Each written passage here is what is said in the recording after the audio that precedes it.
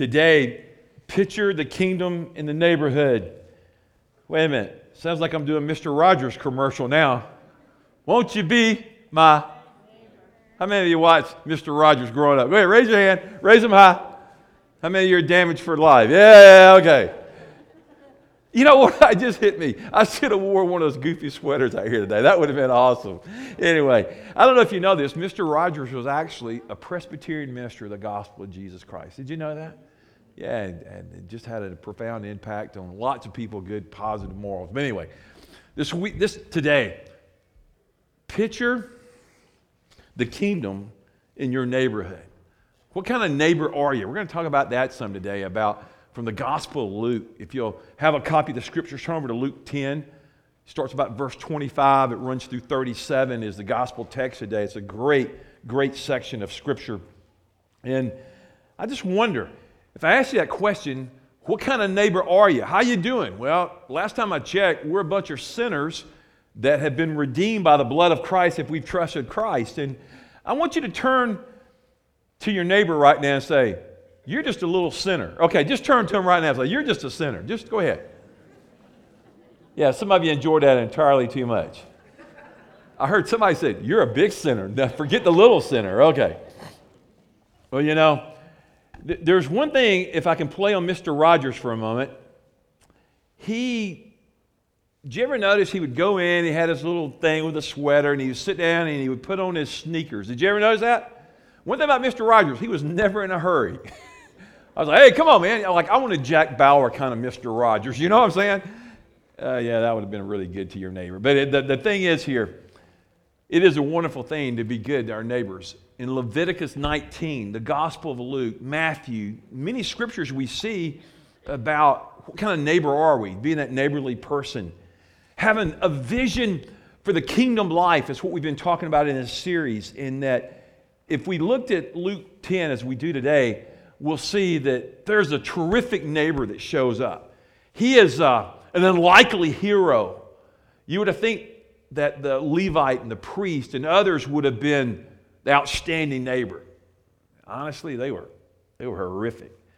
It starts with the Pharisees here, and they launch grenades. I've often noticed that. Sadducees, Pharisees, religious type, they always want to throw a grenade in the camp. They want something else. But there is one thing that I see here in the Gospel of Luke.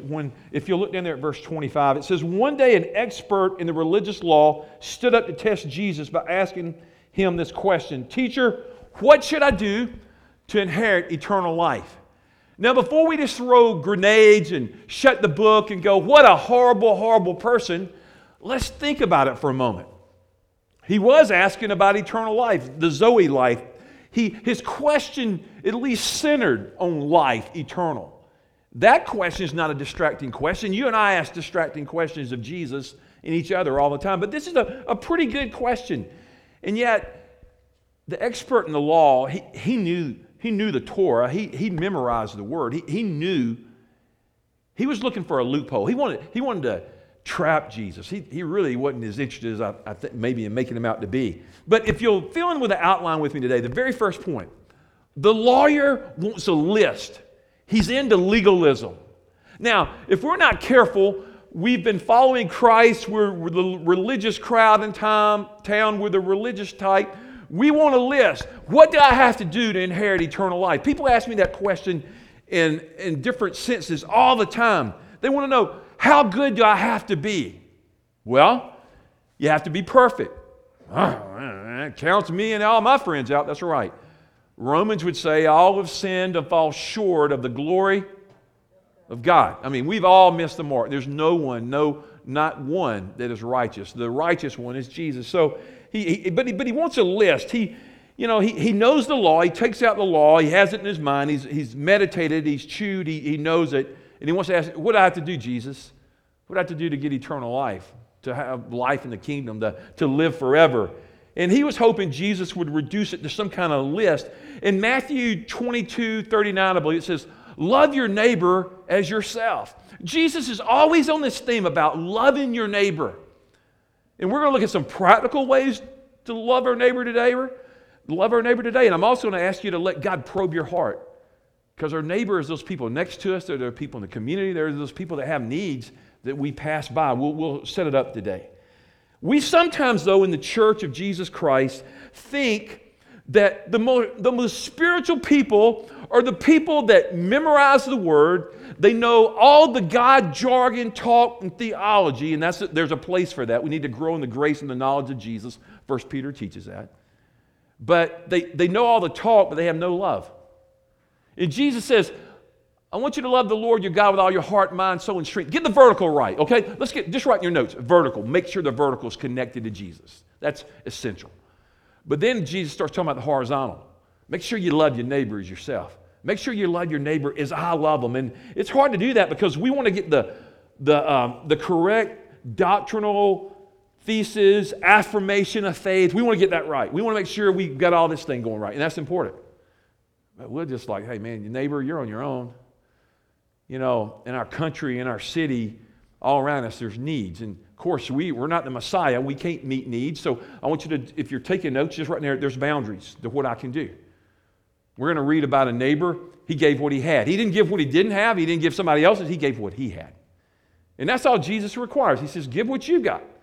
We've all got some things that we can give to Jesus, that we can give to our neighbors. And we have to talk to the Lord. It's called a relationship. And we say, Lord, what would you have me to do? But the lawyer, he just wanted to justify himself. That's all he wanted to do. For sake of argument, he wanted to justify himself, feel justified before God, and he'd been okay. But Jesus wasn't going to let him off. Jesus is going to hang around, mess him up, talk to him about his soul, if you will. So I would always say this. The lawyer was looking for a loophole, and Jesus was looking for repentance. If we're not careful as we grow in Christ, before we come to Christ, people ask me all the time, Pastor, can I do this? Can I act in this behavior? Many times I can scripturally give you a scripture, an address. I can tell you where the Word of God is black and white, and it forbids that or it honors that, and it says do that. Very easy. Sometimes there's more of a gray area, although I seem to see more absolutes, but there's areas, and I think we have to bring it to Christ and say, Lord, because you see, if you go to Christ always asking Him, Lord, is there a loophole? Do you see something wrong in your faith from the start? Lord, is there something I don't have to do? Like, I have to love Samaritans? Come on, Jesus, I'm a Jew. I'm a good practicing Jew that loves synagogue and loves the Torah and loves the law, but I don't like half-breeds, Jesus. Well, okay, let's put it up in our day. Lord, I'm a racist. I'm prejudiced. Lord, I'm a socialist. Lord, I'm this, I'm that. And Jesus goes, I want to talk to you about that. It's not sufficient. That's not acceptable in my kingdom. I want you to love those like you and that aren't like you. You know what I think Jesus would say? You're obligated to love. Because God has lavished such a great love out on you, you love others with the same love that you've received. Agapo. That agape love of Christ. It's real easy, right? No, it's not.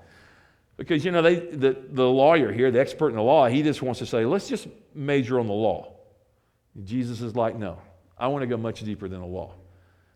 I want you to love your neighbor. Because when you love your neighbor, you show that you love me. So there's a rabbinical rabbi debate in the day, and they're going through, you can love this, you don't have to love that. And I'm sure they would gather around temple, and if you get in extra sources, extra biblical things, you can see the great minds of the day, and it's not changed a lot in 2014. People still will want to debate Scripture, but I think Jesus just goes, you know what?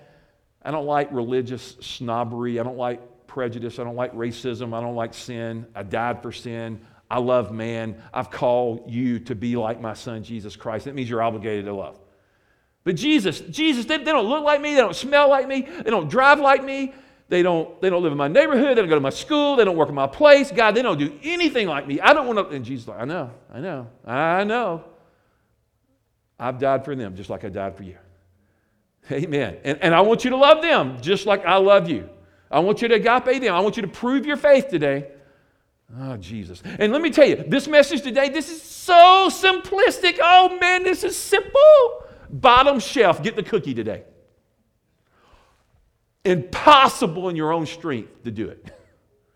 But in the strength and grace of Jesus, you and I get to practice today about loving our neighbor in the community. The Pharisee hoped to embarrass Jesus. And Jesus said, no, I got the greatest commandment. Love the Lord your God with all your heart, mind, soul, and strength. Love me, write this down, love me with the totality of your being. With everything that you are, love me with that kind of summation, with that kind of totality, with that kind of strength, with that kind of energy, with that kind of passion. That's how I want you to love me. And you're thinking, well, man, I just wish he'd ended there. But he didn't. Then he goes into authenticity. He says, now I want you to go horizontal. Now I want you to love. I want you to master this love. You've reduced your love to the circle of involvement, the people that look like you, that dress like you, that act like you, that are educated like you, but I want you to spread out.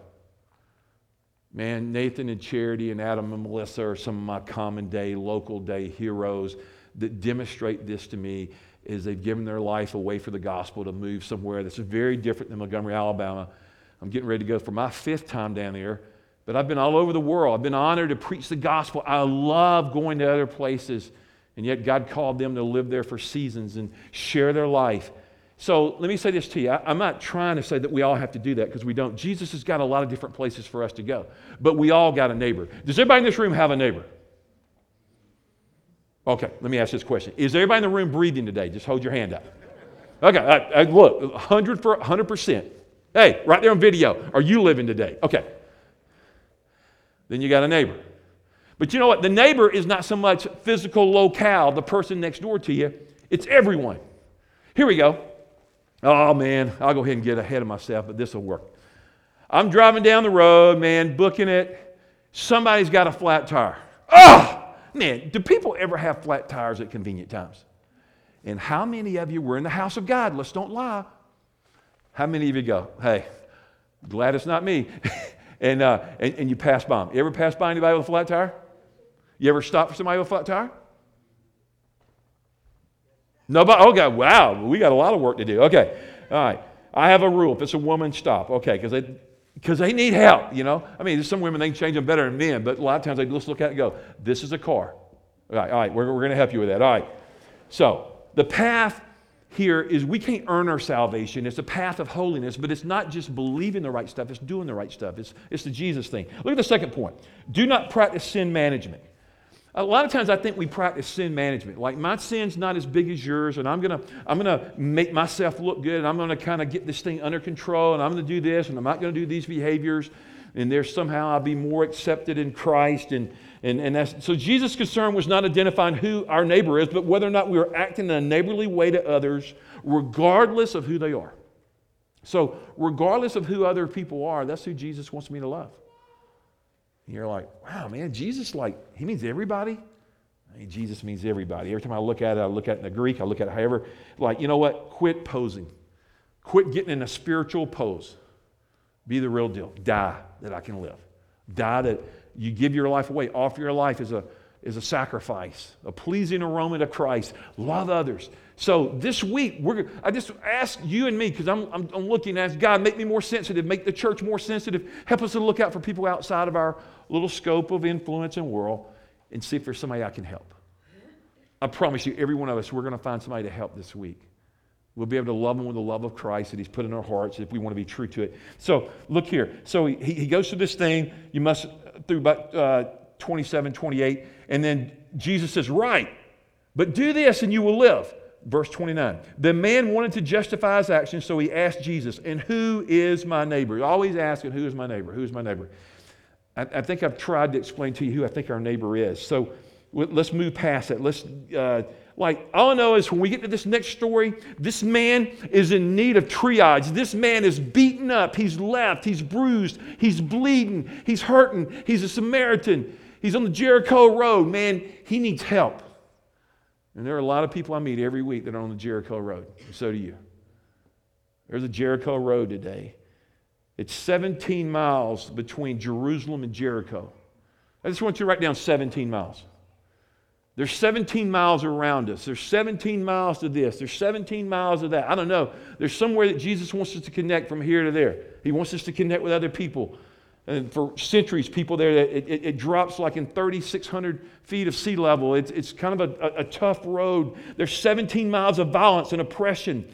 There's 17 miles of border between Angola, Israel, Palestine, where thousands upon thousands have been killed. There's 17 miles all through there. 17 miles. All I know is Jesus says, I want you to hit the Jericho road. He's walking here. It says here, Jesus replied with the story. A Jewish man was traveling from Jerusalem down to where? Where's he traveling to? I just told you. Where's he traveling to? Good. I want to make sure you're awake. And he was attacked by bandits. Man, he got whacked. The mafia hit him. It's not the mafia. Okay, that's too loose. Okay. What did they do? Then they did what to him? They didn't just attack him. They stripped him of his clothes. They beat him up. They left him half dead beside the road. This is not a very good situation, is it? A mugger takes him out. Doesn't care about him. And I think about you and I, man. Where do we find ourselves? In a place of oppression. And yet, we want to go back to this. I do. And I think you do. I just want to make sure I got the God thing right. I want to say the right words. I want to do the right things. I want to have the right liturgy. I want to do all this right. I want to go to Sunday. I want to go to church every Sunday. I want to go to small group. I want to give my tithes. I want to do these good things. These are important. They're scripturally laid out. We need to practice those. I don't want to diminish that. We practice the disciplines of the faith. It's important. And then Jesus says, but I want you to love. I just want you to love others, Keith. Church, I want you to love others. I want you to take risk. I heard a story years ago. And I've never forgotten it. And this week studying this, I thought I'd bring it back. There was a professor at Harvard Divinity School, and he was teaching men and women about the Scriptures. And he came to the New Testament section that we're reading today, and he had this test for them, and it was 3 hours long. Being a moral Christian in an immoral society, and he wanted them to write. And they wrote and they wrote. And when you go to seminary, that's what you do. You write and you write and you write. You read, you write, you read, you write, you write, you preach, you write, you critique. It's laborious, okay? And but they're preparing you for what you're going to do the rest of your life. But this guy, he's doing this, and halfway through the test, these students are just furiously writing. And halfway through the test, he says, all right, everybody put their pens down. Everybody put them down. And what I want you to do is I want you to have a 10-minute break. I want you to walk out. I want you to have coffee. I want you to have a donut. I want you to go to the CCC coffee bar. I just made that up. I want you to go out 10 minutes, and I want you to come back in. Students are like, man, this is great. So they walked out, man. Their minds were exploding. They wrote as fast as they could. And what they did is there was this person outside. And they were just kind of slumped over in the side, and they were bleeding and all beat up. And the students walked by, and they'd been writing about being a moral person in an immoral society. And they went, oh, man, tough. And they wrote by, and they all said, oh, should we help them? No, man, we're busy. And everybody's like, man, we got to take this test. And man, they finally finished, and they all walked back into the classroom, and they sat down, and they picked up their pens, and they all started writing again. They were writing. 3 hours in, and they all turned in their papers. Finished. A couple of days later, a professor comes in. They all got F's on their paper. F? Do you know what kind of student I am? I'm a good writer. No, all y'all failed miserably. The real test was what I had set outside as an illustration. Nobody paused and stopped to help the man in need. You've all failed this test. You're like, whoa, I'm glad I didn't go to that seminary. I'm glad I didn't go to that seminary either. Here's for you and I. How are we doing as a church? We take the test. People are out there outside the walls. When we leave here today, we're going to run into them all over. From here to next Sunday, we're going to run into people. And Jesus will go, are you passing the test? Are you going with me? Are you doing the right thing? Are you on the Jericho road? Are you letting religion stay in the way? Martin Luther King, I read this. It's a great quote. It's kind of sobering. He said, the priest and the Levite asked, if I stop to help him, what will happen to me? The Samaritan asked, if I don't stop and help him, what will happen to him? Write that down. If I don't stop and help, what will happen to them? The Bible says the Samaritan had compassion, had great compassion. And I know I fall miserably in this compassion quotient, and I'm trying to say, God, I want to learn this. I've been reading this all week and about how I love my neighbor, and of course I want eternal life. I want you to have eternal life in heaven with Jesus, but then I'm thinking, Lord, I pass by countless numbers of people every day, and do I stop? And I do stop sometimes, and many times I don't. And Jesus is just calling us as a corporate body of Christ to begin to respond, to be sensitive and open to the Holy Spirit and take risks. And I've learned this about the new generation. They love compassion. They love to be activists. They love to participate. They love to go out and do the deeds of Jesus, not just sit in buildings. And there's a time for this, and we need this, and training in righteousness. Man, God incorporated. He calls us to do what we're doing every week. I encourage you to do that. But when we leave here, we break the huddle and we go, Jesus, I want to honor you. The story of the father, the prodigal son, the Bible says the prodigal son has squandered all the wealth, and he's down the road, and the father's walking, and he looks out, and the Bible says he had great compassion. I read the Gospels, and Jesus would go into this village and that village, and it says, and Jesus had compassion on the multitudes. He had compassion on the leper. He had compassion on the blind. Just read the Gospels. Jesus is always having compassion. And I'm thinking, wow, compassion must be the heart of Jesus. How well did I do? So just right there, a little test. How well are you doing? Do you have a lot of compassion? Some of you have amazing compassion. We could learn greatly from you. And some of you probably know that, hey, I'm not very good. Let me just give you some verses. Matthew 14, Matthew 15, Matthew 20, Mark 1, 40 through 41. All these passages just illustrate Jesus demonstrating the love of Christ, the love of the Father, getting involved, moving. I would say this, compassion always turns into action when it's biblical. Compassion moves you and I to action. And so, God, we want to be compassionate Christ followers. In verse 31, in one translation it says, and here it says, by chance a priest came along, but when he saw the man lying there, by chance, he crossed the other side of the road and he passed him by. The priest. That's people like me and Jeff and Blake and the people that serve you here. I know y'all ain't very good priests. But hey, we're a part of the priesthood of believers, all believers in Christ. And he's called us as roles as pastors to shepherd. But anyways, the priest flunked. Look at verse 32. A temple assistant walked over and looked at him lying there, but he passed by on the other side. Hey, strike two. He didn't do very good. Verse 33. Then a despised Samaritan came along, and when he saw the man, he felt compassion. And he going over to him, the Samaritan soothed his wounds with the olive oil and wine and bandaged them. Then he put the man in his own donkey, took him to an inn where he took care of him. And the next day he handed the innkeeper 2 silver coins, telling him, take care of this man.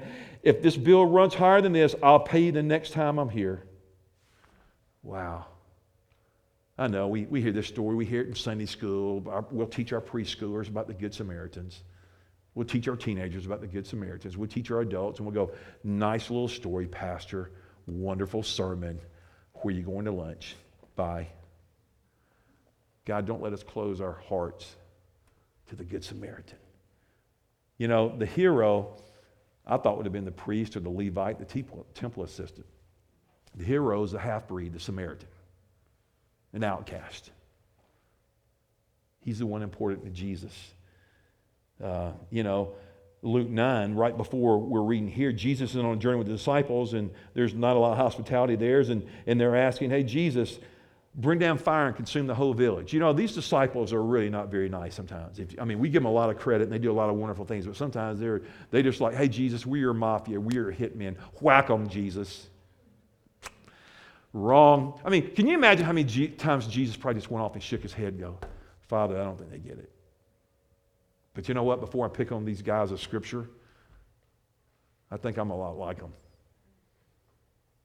PK, you're not getting it. You don't really get this thing. But I'm going to give you another chance. So look at point 3. Compassion starts in 2 places. It starts in your vision, and it starts in your heart. You see, the Bible says the Samaritan saw. He saw, he had vision, he located it, he zeroed in. And you and I, that's where compassion starts. It always starts with our sight. We see the need. But then it has to do something else. Then it goes to our heart. Then he says he had compassion on the man. As he journeyed, he saw that need, he moved toward the need. He wasn't medically trained, but he bound up his wounds. There's 9 action verbs here. It's an important thing. There's activity going on. He's moving toward the man at his own personal cost. He says, you're my neighbor, and he loves him. Now, let me say this. You love your neighbor, it's going to cost you. It's always going to cost you. It costs to follow Jesus.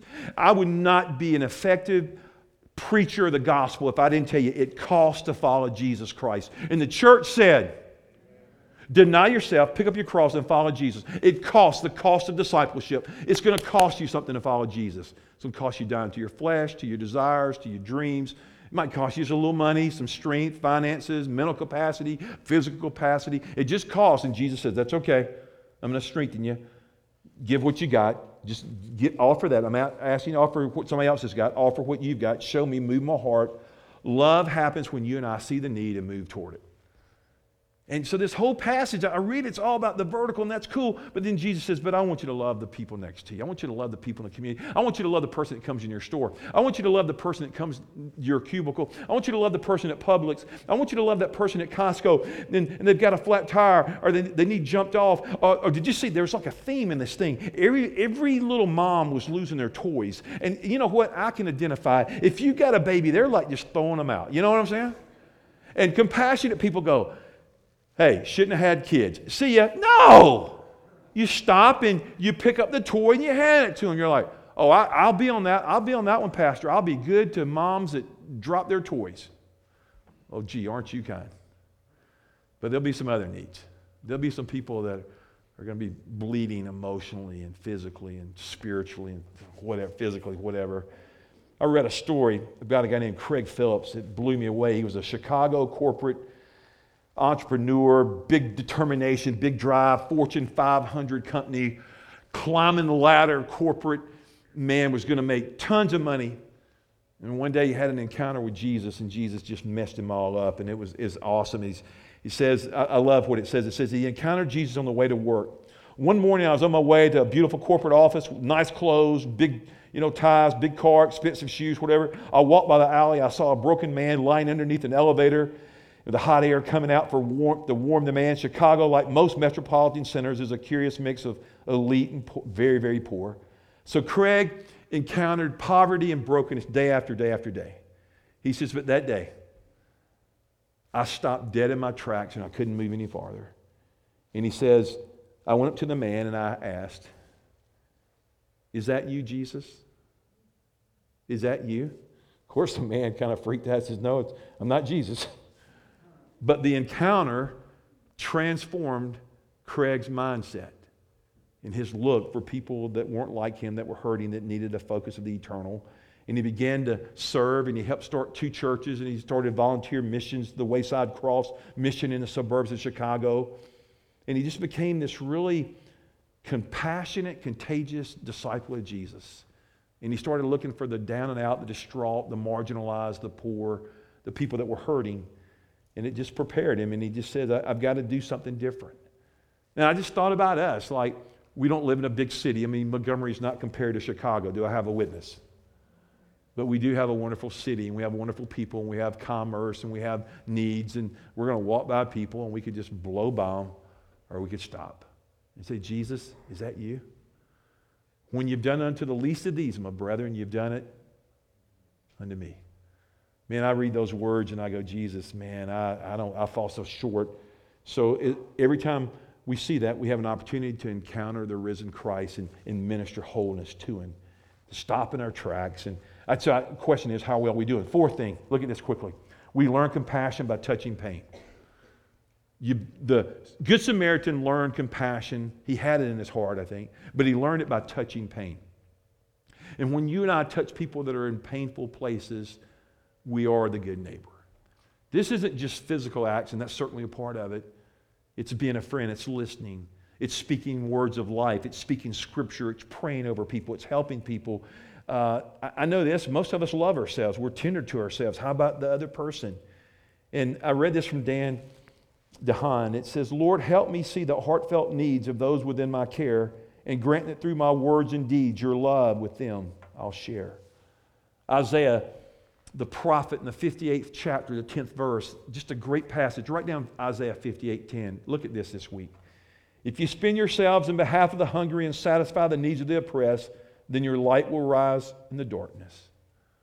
I don't know about you, but I want my light to rise up. I want the light of Jesus to rise up in my being. I want it to rise up in you. I want it to rise up in the church. And God gets blessed as we touch him, as we touch his world, as we bless others. If you wonder why God seems far away, could it be that you and I have ignored those that he called us to care for?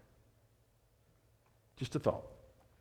If Jesus seems kind of distant than he maybe was as a youth or young adult or 5 years ago or last month, ask, have you slowed down, stopped, encountered Christ, and go, Lord, you're calling me to minister to that person? So many of y'all do that so well. I want to encourage you. I want to affirm you. I want to learn from you. And some of us probably don't do it as well as others, and we could be an encouragement, move toward the opportunity, and have compassion, and let the kingdom break out and do the things that Jesus feels. The message question right here in the middle of the page, what kind of neighbor are you? Simple question. This is not a message of condemnation. It's a message of observation, to look, to search, and say, God, I'm not a very good neighbor. Don and I moved a few months ago, and one of my goals this spring is to try to figure out my new neighborhood, to try to figure out how to have more relationships. Y'all know I love people. Anybody figure that out? And I like to talk. I think you figured that out. And on our street, we've learned an interesting thing. We have a lot of international families. Matter of fact, the family on one side of us, they're Jamaican. Beautiful English, speaks better English than I. Not very hard to do that. Beautiful. Person on the other side, Asian family, doesn't speak English, and they smile at me and wave all the time. Very frustrating for PK, okay? And just down the street, I just kind of see different people. So this spring, I'm just thinking, Jesus, how can I be a good neighbor to people in the neighborhood? So here's your homework today. Are you being a good neighbor in your neighborhood? Some of you are like, I don't even like my neighbors. Well, we got a bigger problem here. Let's start over the service again, okay? Let's begin to pray for our neighbors. Got a witness? Let's pray for those in the cul-de-sac, in the street, those around us. And then as we move out in the community, Jesus. Here it is. I want you to see this real quick. There's 3 little points I want you to write in. Stranger, acquaintance, relationship. People are strangers. There's all kind of strangers. There's strangers in this room to you. It's okay. And then it moves over into an acquaintance. You go, oh, we got a church together. You have a CCC decal on your car. Hey, good plug. Here, go get those, okay? So they're a stranger. Now they're in the club. You're in the CCC club. You're in the Triple C club. Be my neighbor. Hey, buy my lunch, okay? All right. So stranger to acquaintance. And acquaintance moves into what? Relationship. Jesus just wants us to cultivate some healthy relationships for the kingdom. My whole prayer is we want to see 300 come to Christ this year through the ministry of Christ Community Church. And the only way I know it happens is strangers become acquaintances, and acquaintances become relational people that we care about their soul. Amen? So Lord, help us to get a new view of who you are. So I could keep moving, but I want to give you the last thing here. You cannot touch your neighbor's heart without anything less than your own. Right in there, your own. You really can't touch your neighbor's heart with somebody else's heart. You got to touch it with your heart. The scripture says, give me clean hands and give me a pure heart. It's my cry for my soul. It's my cry for you. And Lord, may I touch other people with the heart of Jesus. I can't touch them with Nathan's heart. I can't touch them with Bob's heart. I can't touch them with Joe's heart. I can't touch them with Susan's heart. I can't touch them with Lauren's heart. I can't touch them with Donna's heart. I mean, I'm married to her. Still can't touch them with Donna's heart. I got to touch them with my heart. It's really personal, doesn't it? Who is my neighbor?